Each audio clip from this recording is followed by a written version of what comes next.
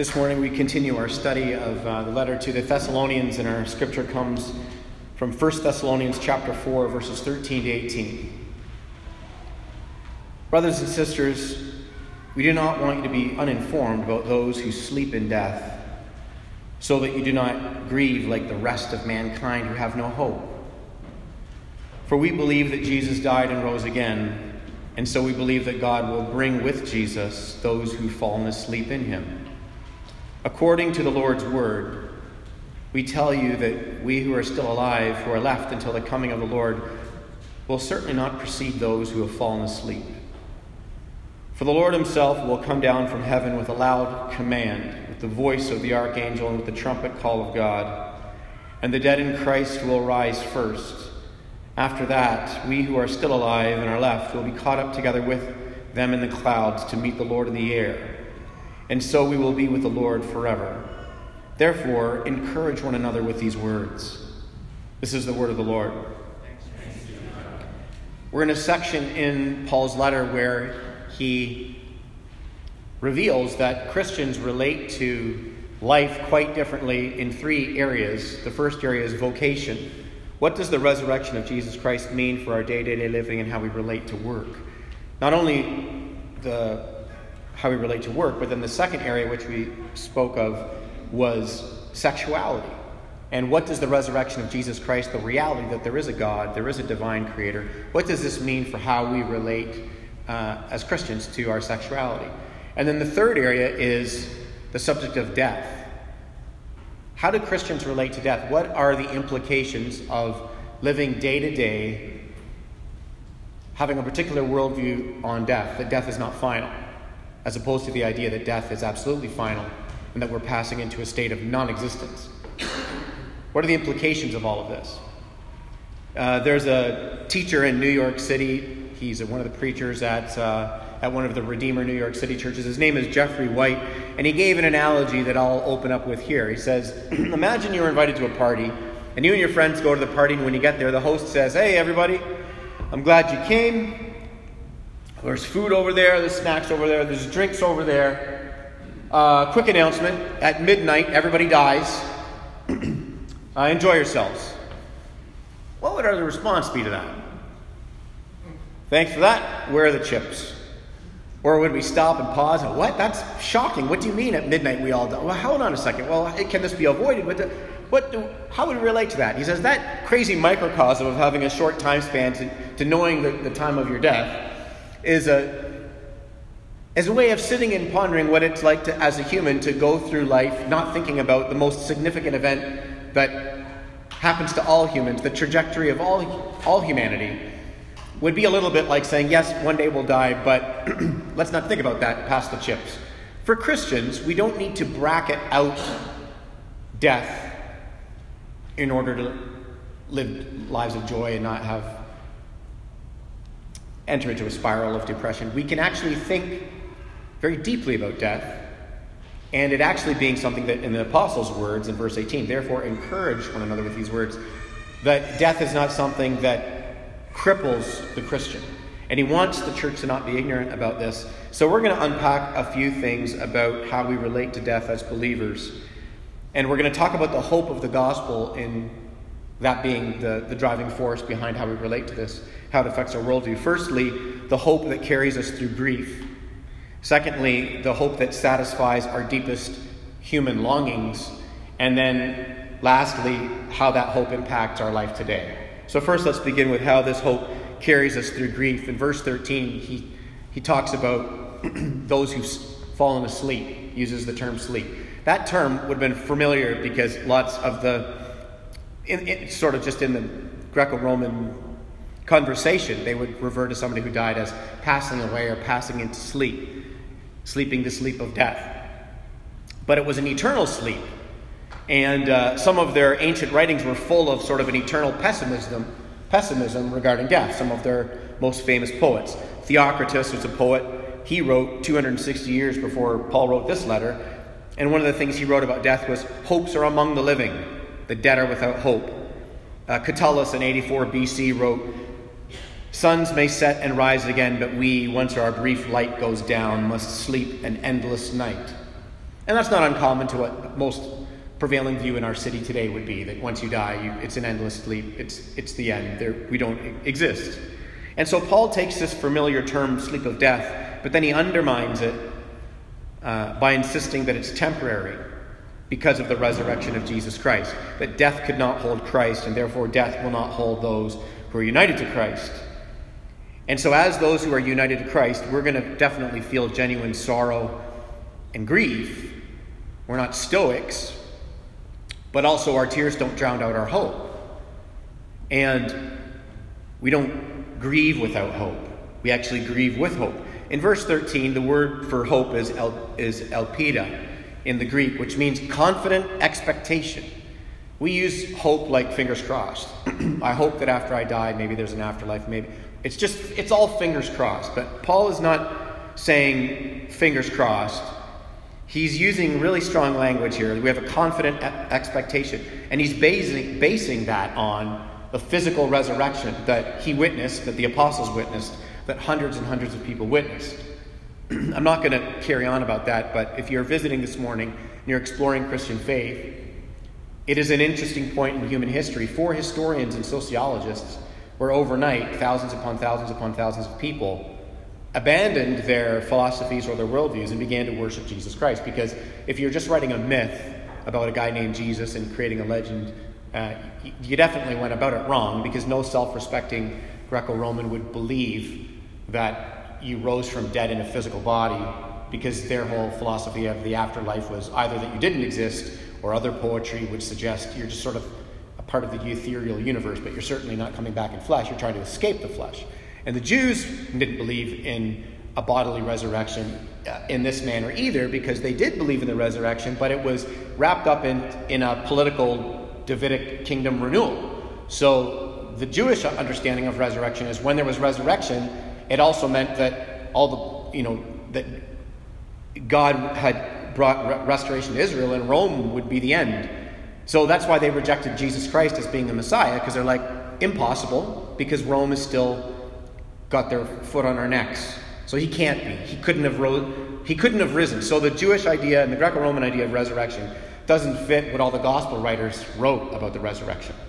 And so this is significant because Paul is saying we have a confident expectation here.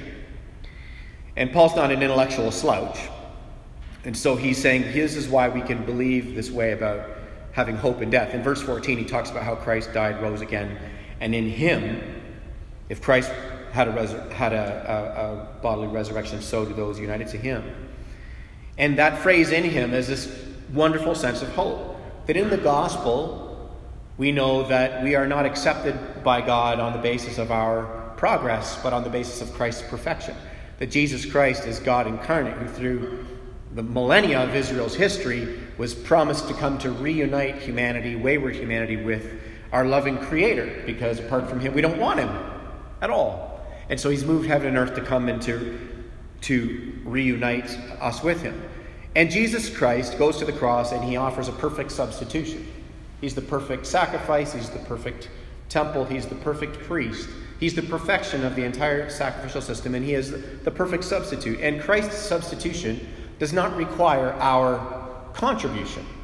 So the Christian can have hope in death, unlike the other religions of the world, whereby you're given pathways to a particular salvation, but you definitely don't have any assurance about it.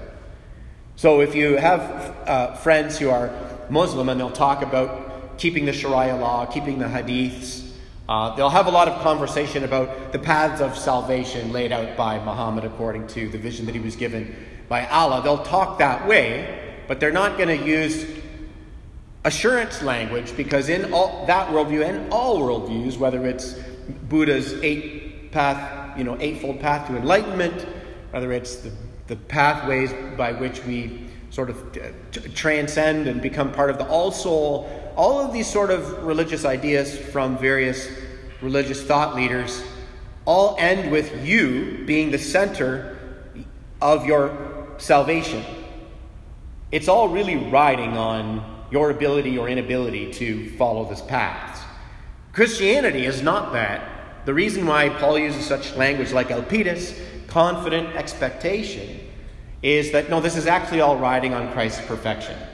All of humanity is deeply flawed. And so as Christians, we're united to him and indwelt by the Spirit. We desire to live to the obedience of Christ, forsake our sin, and live to the glory of our Savior. And yet, though we falter along the way, there is a confident expectation here. So that's why he uses that language. And he doesn't want, because to back up for context, the Thessalonians are worried about Christians who are dying right now. They think Christ hasn't returned, so now what happens? So Paul's trying to answer some of that. He's going to answer it later in the letter more as the weeks progress, and I'll unpack it further. But that's really what's at the heart of this argument, why he's beginning to talk about it. He doesn't want the church freaked out about what happens when a believer dies. What does this mean? He doesn't give us a lot of detail about it, but he says that the soul is united with Christ, but awaiting this physical resurrection. And so, he uses the phrase, hidden with him. During the confession, Peter talked about our justification. And when Susan teaches the kids about what it means to be justified, she says to be justified by Christ, it's justified, always obeyed, and justified, never sinned. And that's not our reality, but that was the perfect life of substitution that Christ lived. And so all of the hope and everything is connected to him and in our justification. So for all those united to Christ, death is not final, death has been defeated. And he wants us to relate to death with sorrow and tears, but not without hope when our brothers and sisters die. That we don't have a sense of dismay, discouragement, sense of discombobulating finality over it. As a minister, I've officiated many funerals, some for Christians, some for agnostics, some for atheists.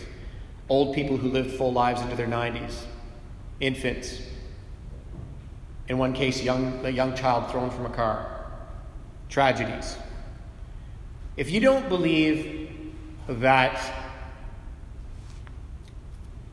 after death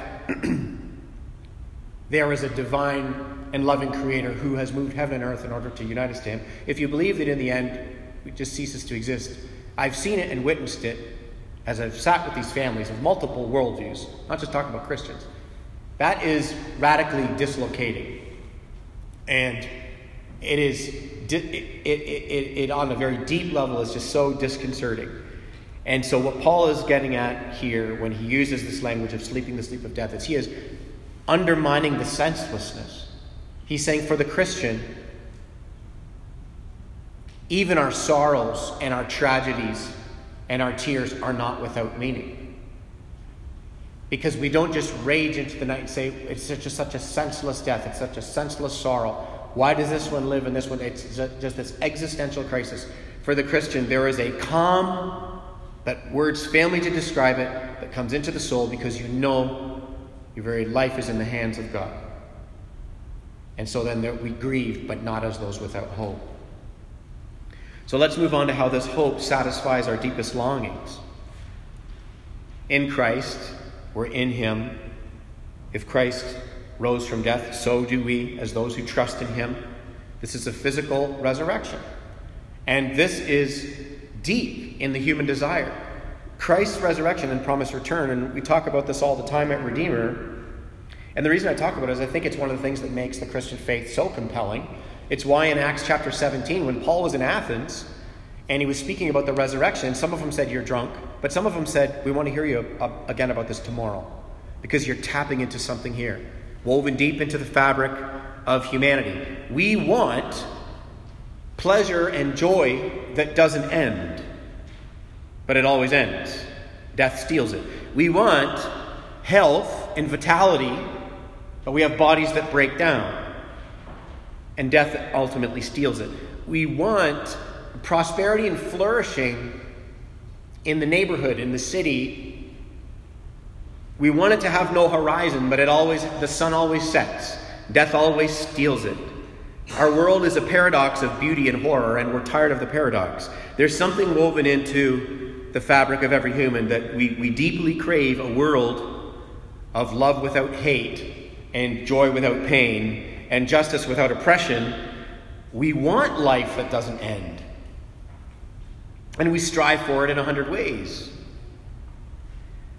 But if you are united to Christ by grace and faith, all of those longings are coming to us. This is precisely what the resurrection of Jesus Christ and his return brings. The renewed and glorified bodies, the renewed and glorified city, the renewed and glorified humanity. If there is no resurrection, then it is immensely dissatisfying. Even if you can intellectually wrap yourself around and just, believe at your core that in the end we move to a path of non-existence, that is not psychologically satisfying. Because from a psychological point of view, we all live in a radical dislocation from that. We want to live with a sense of great meaning and love. And we want to live like life matters. To borrow from British journalist Peter Hitchens, he wrote a book called Rage Against God. And in it, he calls us homeless utopians. Because he lived behind the Iron Curtain and he has this wonderful life story. His brother is the famous Christopher Hitchens, a very famous, outspoken atheist. And so Peter Hitchens says, we're homeless utopians because we're craving for this world that we can't create. And he's like, I've kind of done my research. I'm looking at history. I'm looking at humanity. Somebody wakes up in the morning and wants to nudge the world in a loving and beautiful direction. And somebody wakes up in the morning and just courts death and creates chaos. There's a crazy senselessness to it. There was an atheist writer. He was a professor at Oxford, and he came to faith in Jesus Christ. His name is C.S. Lewis. And when his wife died, he said, if she is not now, she never was. I mistook a person for a cloud of atoms. If life ends at death, it doesn't amount to very much. And what Lewis draws out is there's this strange, inseparable connection between life being either totally meaningless or totally meaningful based on what death actually is. Because if it is the great eraser that erases everything, there is a strange clutching. Our grieving and our sorrow in the end is dismal and strange because we're grieving a loss, but ultimately in the end there is no loss because in the end there's nothing. So it's a strange dislocation from what the soul wants. But in Jesus Christ, there is this glorious satisfaction of our deepest longings. In the book of Ecclesiastes, Solomon is the king, so he's got unlimited resources, and he has a crisis, and he's setting out for the path of meaning. And in a tremendous, unjust summary of his writings, he calls himself the Koheleth, the philosophy teacher. And he gives the three stock answers that most, in his experience, gave. You can find life in humanism or hedonism or existentialism. Again, I'm truncating. He spoke about more than that. But he says, well, listen, you can just reject that, there is no God. I'm just going to be a good person, and I'm going to work to make the world a better place. I'm going to be a humanist, and I'm just going to be loving and kind, and I'm going to make work the most important thing. And then he has a crisis because he realizes that there are people who want to live with wisdom, but there's also fools ruining the world because they're fools. And it angers him. And then he says, our English translations, it's meaningless. It's all vanity. In the Hebrew, it's chavel, which is a way of saying if you had a candle and you blew it out and the smoke just slowly curled into the air, you feel like you could reach out and grab it, but you can't grab it. He says that's life. That's what it is. There's no God. You're just grasping at this thing.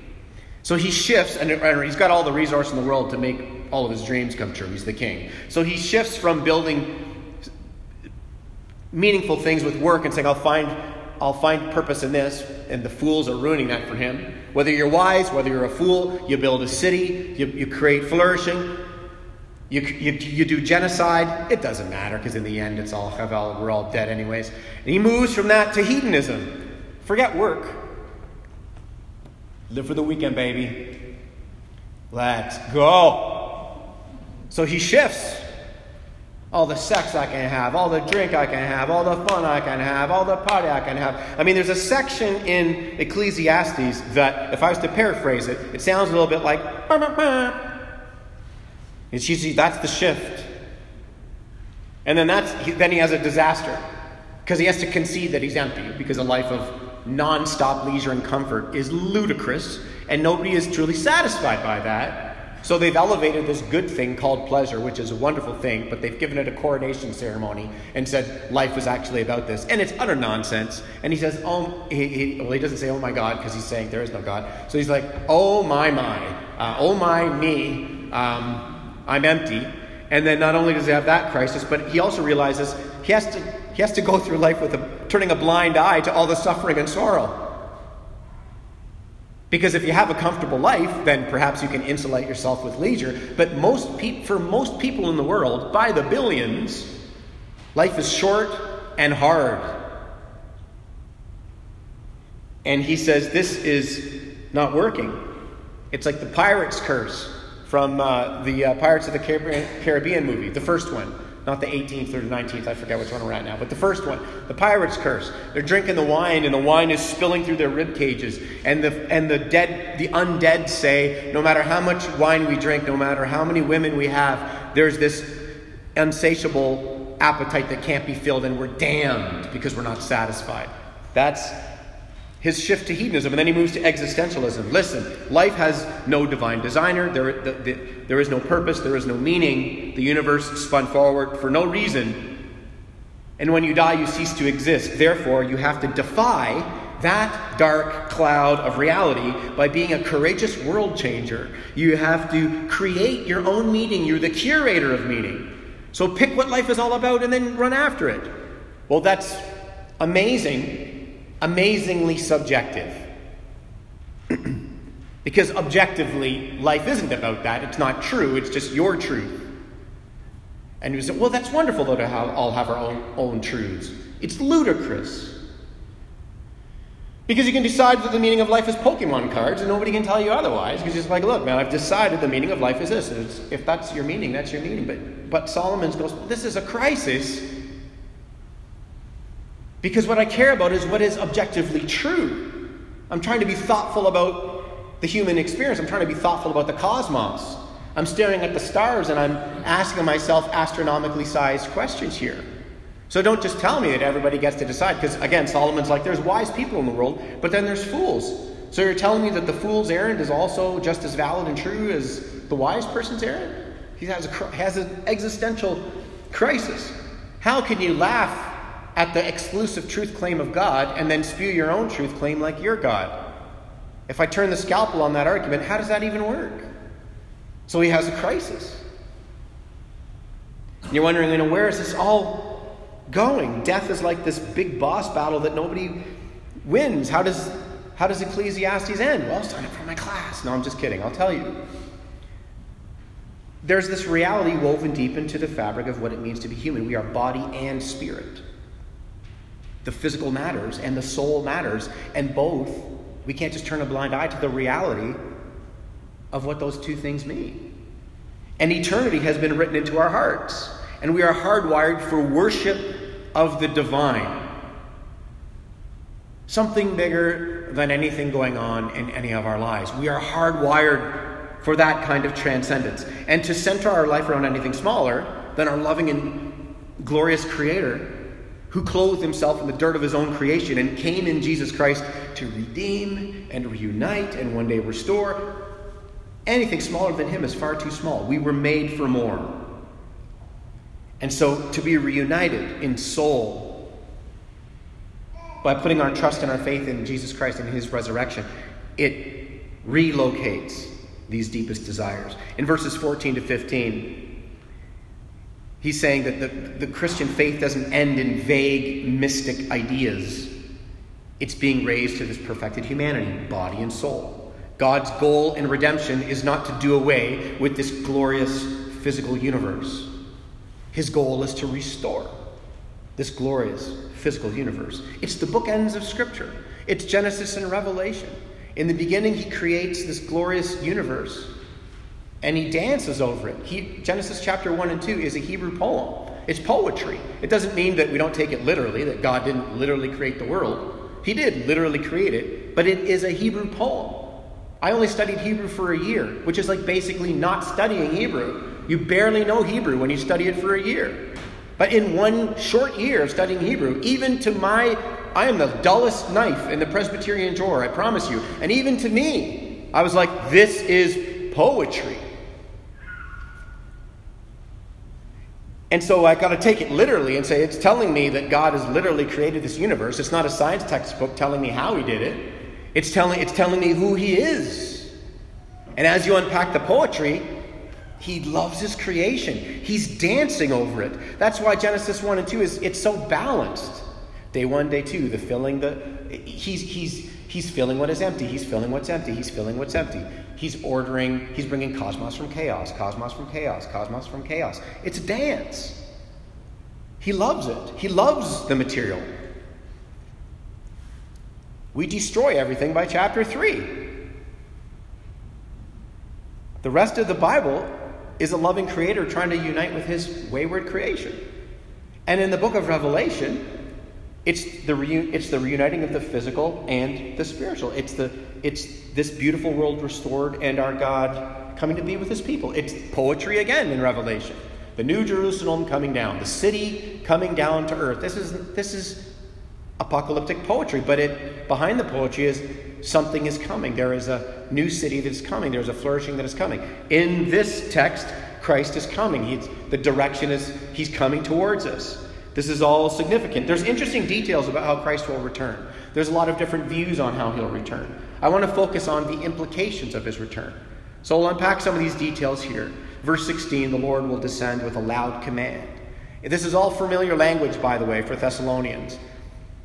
Descending with a loud command, authoritative command, authority, the king of creation. Christ's first coming was very humble. His second one, not so much. And then there's this sound of a loud trumpet. Again, it's a familiar image. They would have recognized it. The trumpet announces the arrival of a sovereign. That's what he's giving in the poetry here. It says, all believers who died join the believers still alive and celebrate the return of the king in renewal.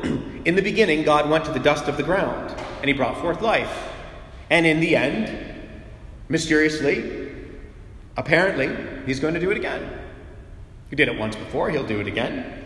I don't have any more detail than that. I can't expound upon it. But it just says that those who died and those who happen to still be alive are reunited, that there's a resurrection, glorification of the body. And where's Paul getting all this information? That's a good question. Is he just throwing his hat in the ring? Yeah, there's a lot of ideas about the afterlife. You should read some of these Greek poets. I'm going to throw my hat in the ring. Where's he getting this information? Well, he tells us in verse 15, according to the Lord's word. I say this all the time, but I need to remind you again. Jesus didn't rise from the grave and then get zap-fried into the realm of God. He walked around for 40 days. If you're a historian, that warrants at least a pause to explain why Christianity wasn't laughed out of Rome, which it should have been, and it permeated Rome. 40 days, Jesus Christ is seen by hundreds upon hundreds upon hundreds of eyewitnesses. And Jesus spent 40 days with his apostles. And Paul calls himself the least of the apostles because he didn't get all 40 days. He had an encounter with Jesus, and then he spent time with the apostles where they're all discussing, no doubt, the things that the resurrected Jesus is teaching them, uniting all things from the entirety of the Old Testament to his teaching. And Jesus gives this to Paul. So Paul's speaking with a tremendous amount of authority here. And then he says in verse 17 that we meet the Lord in the air. This meeting of the Lord. This phrase to us in English, it doesn't land. But again, the original audience. In the Greek, it's apanthasen to kuriou. Kuriou is Lord. Kurios, right? Lord. They would have said, Kaiser et kurios. Caesar is Lord. The Christians were saying, Christos Jesu et kurios. Jesus Christ is Lord. Lord is like the one who has all authority and ownership. It is an absolute right statement. And they would have familiar with these sort of phrases. So we're going to meet the Lord. So this whole picture that he's painted, a trumpet blasts, we go and meet the Lord. They would have been familiar with this because when a conquering Lord comes into the city, people would leave their houses and they'd be in the street and they would meet the Lord. And where did they go? Back into their city to celebrate the conquering of that Lord. So Paul uses that imagery for us. So regardless of the various views on this, which I don't have time to get into today, but if you're like, what about the pre-trib and the pan-trib and the pre-wrath and the post-wrath? Let's just have a coffee. I'm not going to get into that this morning. But the point is, regardless of how you expound apart, I'll say this. The Left Behind series, it's in the fiction section for a reason. So, okay. So we are not going to meet Jesus in the air physically and then going off someplace called heaven. Even if your interpretation is that we go into the air mysteriously and physically and meet with Christ, even if that's true, and I could be wrong, and maybe that is exactly what happens, we're still coming back here, because that's the language that Paul has given. Christ's renewal is coming here. That's consistent with, from Genesis to Revelation and the New Jerusalem coming down, the renewal that's coming here. It's not an evacuation program, it's restoration. That gives significant meaning to everything, absolutely everything that we're all up to in terms of our vocations. As I preached on the week that we're talking about vocation. Because now, everything we do is in a glorious harmony of where everything's headed. Bringing the ways of the King to our vocation. Bringing the ways of the King to our neighborhood, to our street. Everything matters now. Campus, hanging out, recreation, meeting your buddies at a pub, meeting your friends for coffee. Whatever it is you're up to, you're just bringing the ways of your loving Creator, imitating Christ in that way. Because this is congruence. This is where history is going, into a renewal. As opposed to, let's just do this thing anyway until we don't exist anymore. Radical dislocation, not only from God's reality, but from, I think, the deepest longings of our soul. And so, this is intellectually and psychologically satisfying, these things that Paul is giving us. By intellectually satisfying, I mean there are people in this church who have such profound gifts in the realms of science and math that if you stood up here and had 10 minutes to just expound on your area of expertise on this world of ours, the detail and the precision would be utterly staggering. And so it's intellectually satisfying to look deeply into our world from the point of view of the scientific community and find a great coherence with the divine God and Creator who has lovingly created all things. It is intellectually satisfying and it's psychologically satisfying because it's what we want. And the last thing as I close is the hope for today. Therefore, encourage one another with these words. You know, the day of judgment is a day of deliverance. I'm going to expound on that because the text will open up into judgment and all these things. So further weeks we're going to be expounding on it. But suffice it to say, every time judgment is pronounced, deliverance is given. Half the courtroom is outraged because the judge bangs his gavel and they are pronounced guilty, and they, in their own hearts and minds, don't think they're guilty, or they thought they were going to get away with it. But the other half of the courtroom has a party because justice has been served, and they celebrate that there's deliverance. Finally, justice has come. The Thessalonian church, and our church by extension, we're told to encourage each other with these words. When we're grappling with death and our sorrow and our suffering, we often want answers. But we're not healed by answers. We're healed by a person. It's by turning to Jesus Christ, our loving God, who cares for us, who loves us, who's with us in our sorrow and our suffering. We all need an anchor that can handle the deepest devastation that life can throw at us. We need an anchor that reorients our hearts and our minds even in the face of death. So as Christians we grieve, but our tears are not without hope, because death does not have the final word. To borrow from author Douglas McKelvey, death is not a period that ends a sentence. It is but a comma, a brief pause for the fuller thought that unfolds into eternal life. A magnificent resurrection that follows death and swallows death entirely. Yes, death is tragic and terrible, but it is also the pompous antagonist in God's divine comedy. Even as death seeks to destroy all that is good, death is proved to be a nearsighted buffoon whose overreaching plans will fail, whose ethereal kingdom will crumble. Yes, the old creation rumbles along, but the new creation is broken in. And this means that we live in imitation of our Lord and Savior Jesus Christ with a great sense of hope. The resurrection of Jesus Christ means that time is no longer the enemy that slowly steals everything away from us. Time is now God's ally, moving us towards renewal. When Christ the King returns, he will restore all things, and this fallen world will be remade in the end, and God's glorious recreation will be as it was intended in the beginning, and he will raise us from death to enjoy it. Amen. Let's pray.